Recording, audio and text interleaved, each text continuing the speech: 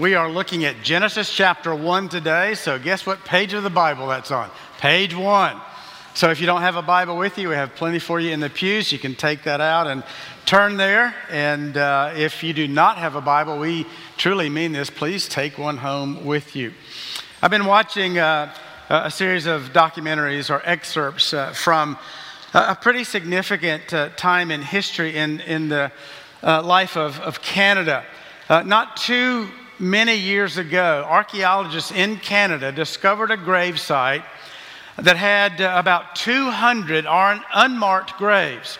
And what made this so significant and so dark was that this gravesite was right beside one of the Canadian residential schools. Now, if you don't know what those are, they were started by the Canadian government back in the latter part of the 19th century. The purpose was to bring the children of the indigenous people, what we would have called Indians at that time, to a place where they would live away from their home, where they would then be taught, reading, writing, arithmetic. But more, I guess, to the point, the stated purpose of these residential schools, according to one person, was to take the Indian out of them. In other words, to take them from their families, from their culture, take away their language, take away their stories, take away everything that had to do with their indigenous identity. Now, that was bad enough, but when you add to that the stories, the many, many stories of abuse, and I mean any kind of abuse you might imagine that so many of these children endured, it becomes just sinister. I mean, it's a very, very dark thing that's been uncovered, as it were. Now, I've listened to a number of the testimonies of folks who have survived these residential schools, and they're hard to watch. So many of them who have survived so much in these residential schools now, it just seems as they talk as though someone has just stolen their soul out of their bodies. And there is one kind of exception, a man who went through the abuse and everything else you can imagine in those schools, who's come out and become successful. He's a chief in his tribe. He's a successful attorney. But here's the thing that is so appalling about some of his experience in the residential school that he was in. Not only did they take his name away from him, they didn't give to him a name at all. They referred to him as a number. He was number 65. The entire time, the many years he was in this residential school, he was 65. And to watch him talk about the things and the way they treated him, things like this, number 65, you idiot, pick up that pencil off the ground. I mean, that's the way he lived for years and years and years in this residential school.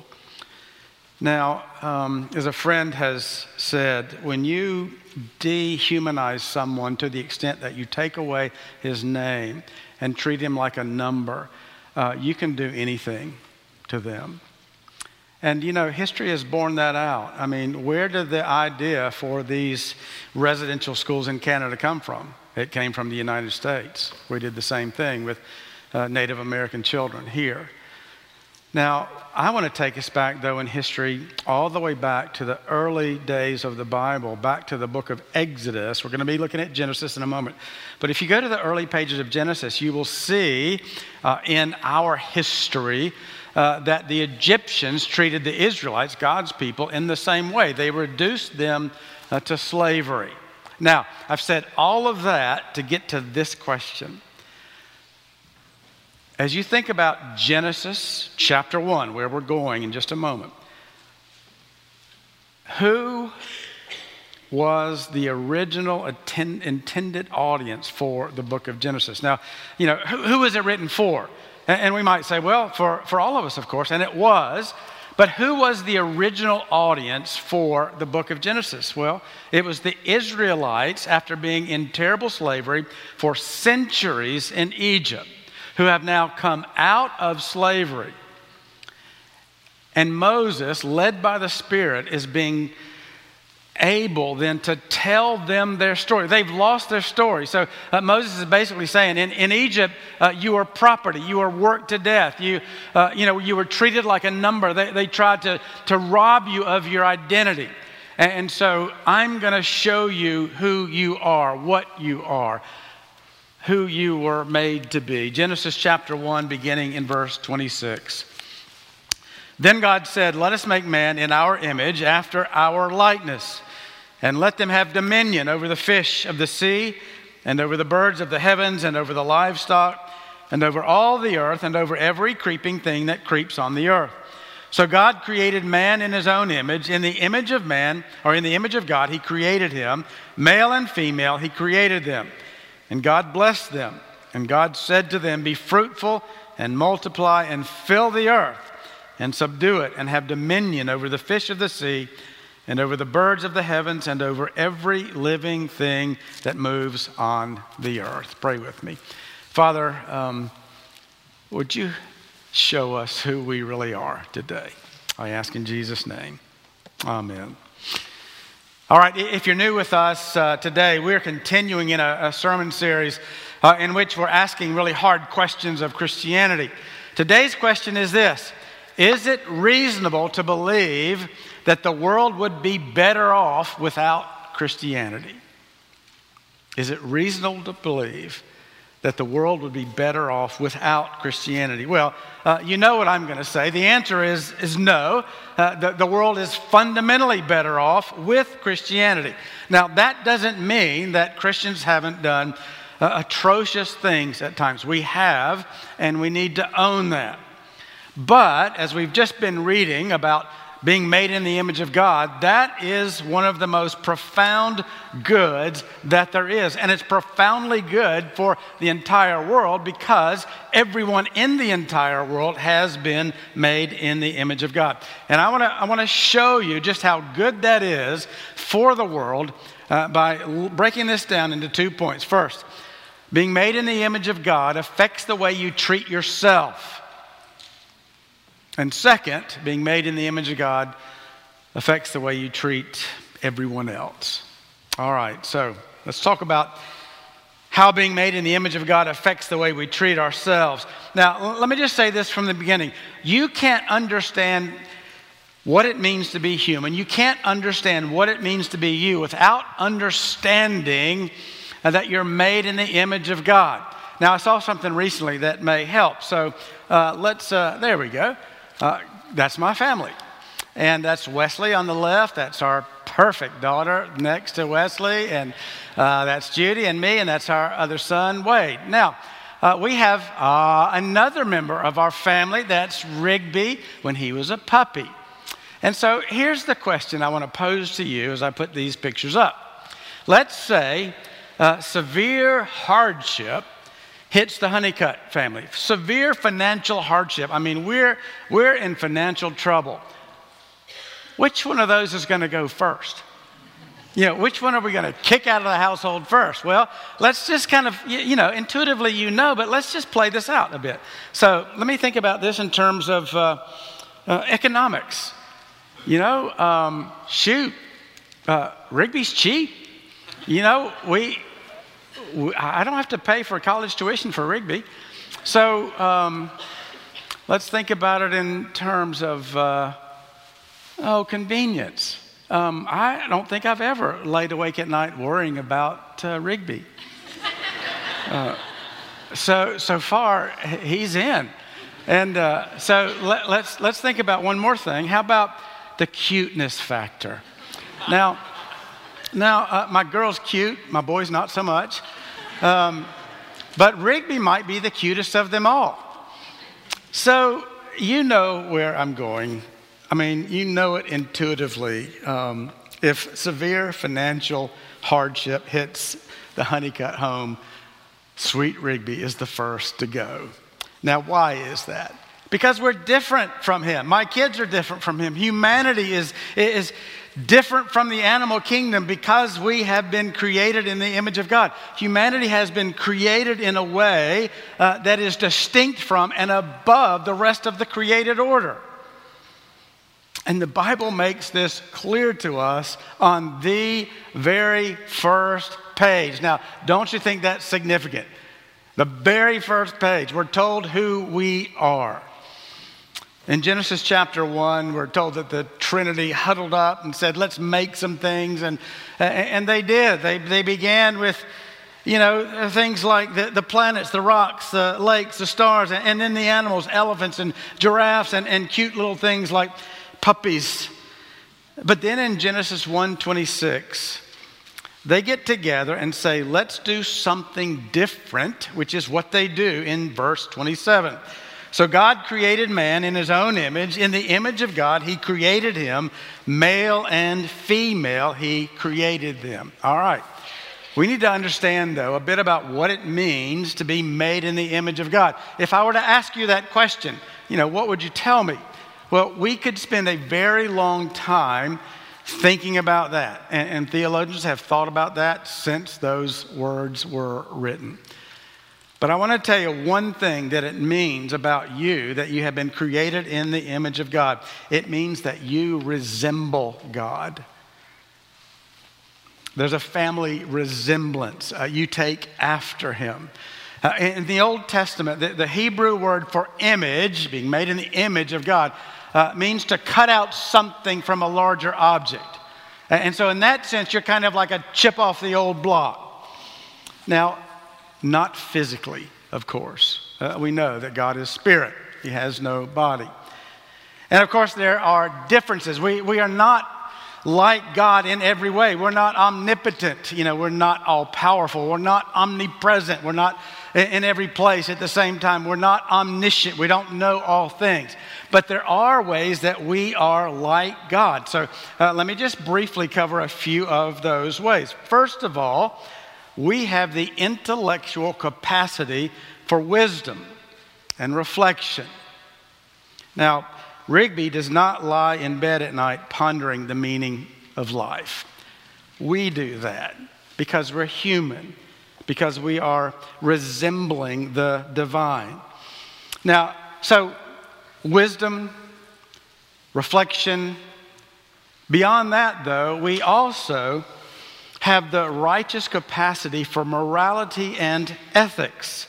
Our pets don't. So when we lived in Huntsville, we had another lab. Her name was Sugar. And I would say Sugar had zero capacity for morality and ethics. None. And so to give you an example of that, as I was trying to redo our yard and working in our backyard, I planted a bunch of azalea bushes around this beautiful little area. I mean, they were just gorgeous. Well, I come home the next day and Rigby has dug them up. Sugar has dug them up. And Sugar is prancing around the backyard with an entire azalea bush in her mouth, head held high as though she were doing something that we should be proud of. Well, like I said, our pets don't have the capacity for morality and ethics. We do because we resemble God. We have been made to be like God. All right. One more way that we are like God in terms of the way we resemble him, and that is our capacity for mercy and for grace. Rigby doesn't weep over Ukraine. Rigby is not heartbroken by racism. Rigby doesn't lament the evils in our culture that we see around us day after day. Rigby doesn't plead with God to intervene. You see, only humans do that, because we have been made to resemble God. And so we're able to think God's thoughts after him. We're able to live God's character after him. We're able to extend to others the mercy and the grace that he has extended to us because he has made us in his image. Because you are made in his image, you resemble God. All right, let me take this just a step further. Why, though, did God make us in his image? Well, verse 28, God tells us why. We are to spread out across the earth as his representatives. You are made in the image of God so that you might represent him on this earth. God has given you the extraordinary opportunity to take the presence of God with you everywhere you go. And so in your school, in your neighborhood, in your office, you can leave people more alive than you found them by extending to them, by showing to them the wisdom of God, the character of God, the mercy and the grace of God. You show them what that looks like by the way you live your life. You are a living, breathing demonstration of the beauty of God Himself, because God made you like that. When our kids were little, when they were just infants, one of the things that I would do oftentimes would be to go in their bedrooms at night, after they're asleep, and just watch them. I mean, there's just nothing more beautiful than one of your children sleeping, and that's my boy, that's my girl. She's a part of me, and I would just stand there and marvel that they're made in my likeness, so to speak. The reason I tell you that is this: your life will change the day that you realize that is the way God looks at you.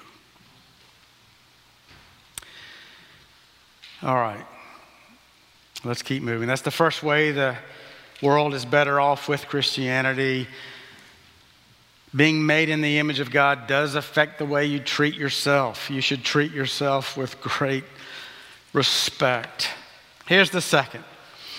Being made in the image of God affects the way you treat others. Now, I've been reading a book called Dominion: How the Christian Revolution Remade the World.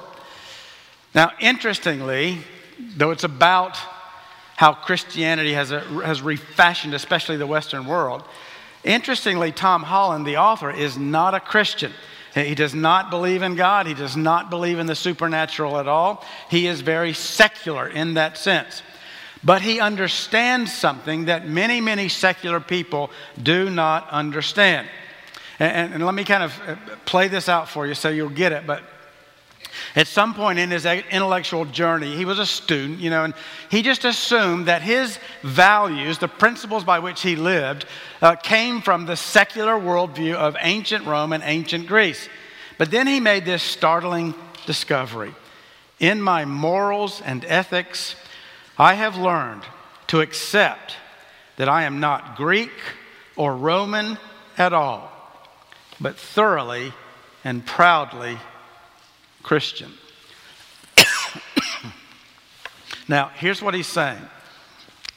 He's a bit of a historian, philosopher, so let me explain what he means.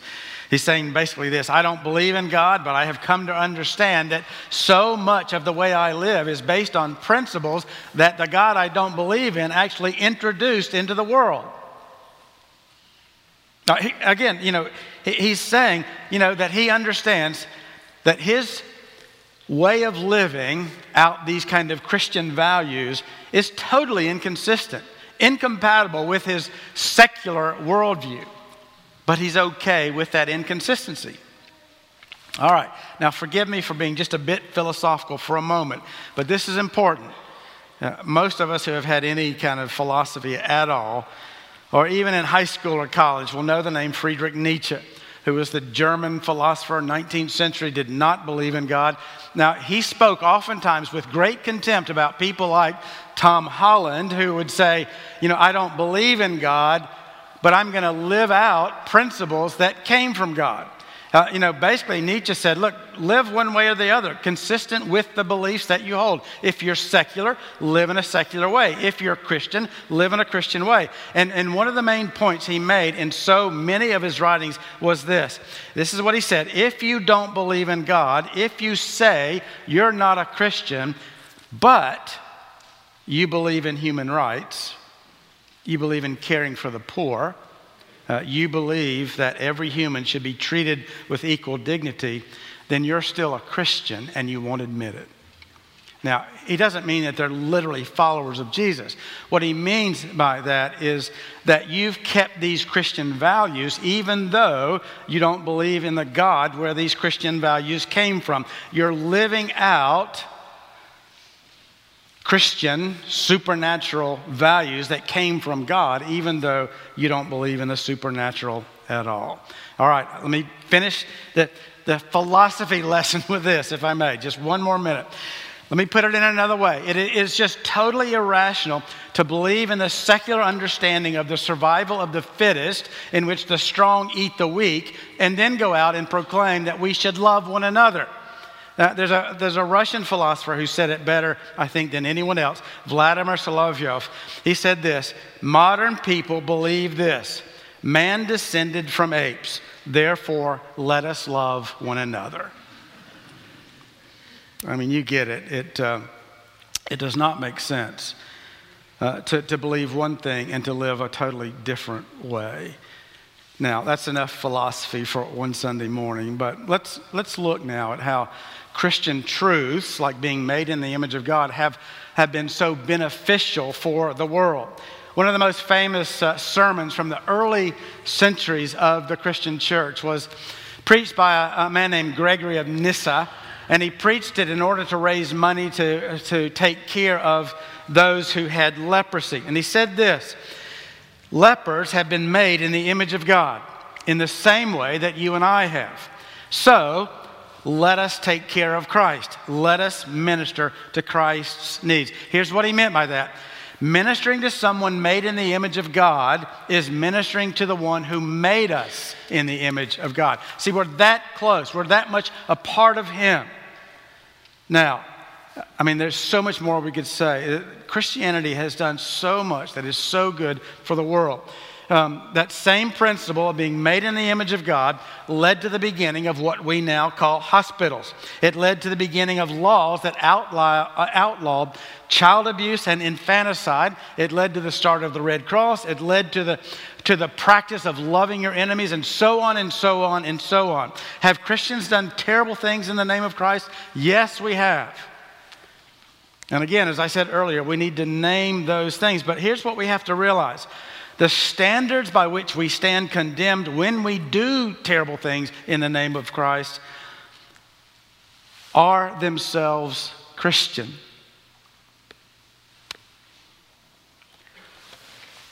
Chris Gabbard has written a book entitled A Life Beyond Reason.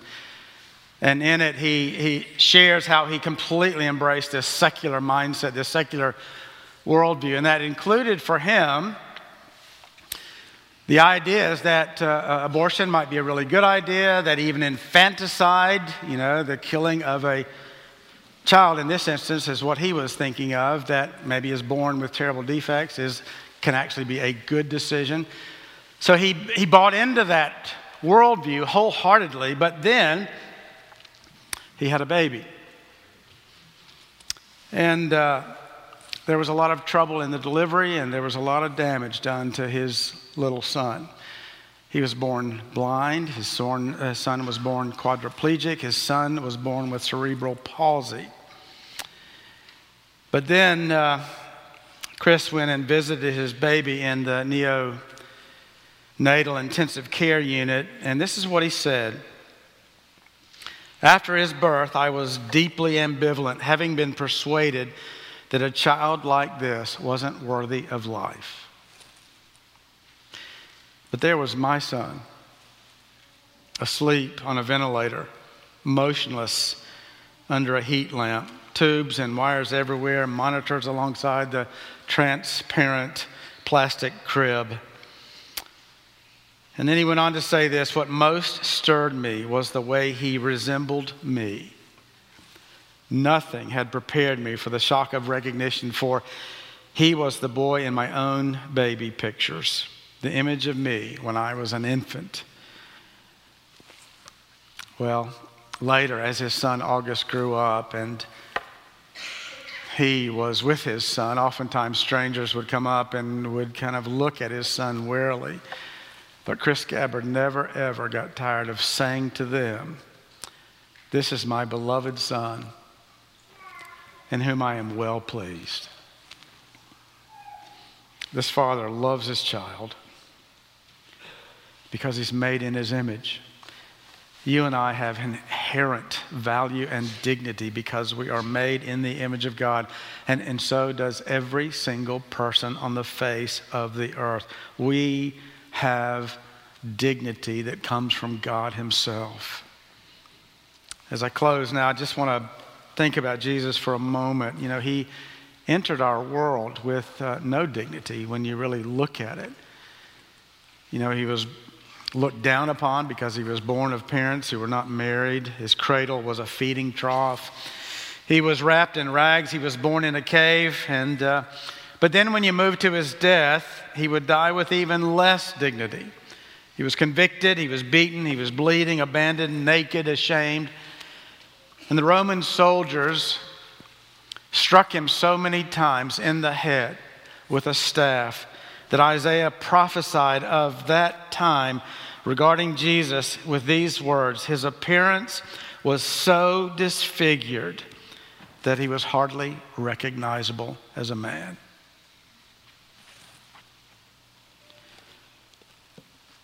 Jesus not only laid down his life for you, he laid down his dignity for you. The next time you look in the mirror and don't particularly like what you see, remember, you are looking at the image of God. And the next time you see someone who's really struggling to make a go of it in this world, remember again, you are looking at the image of God. Pray with me.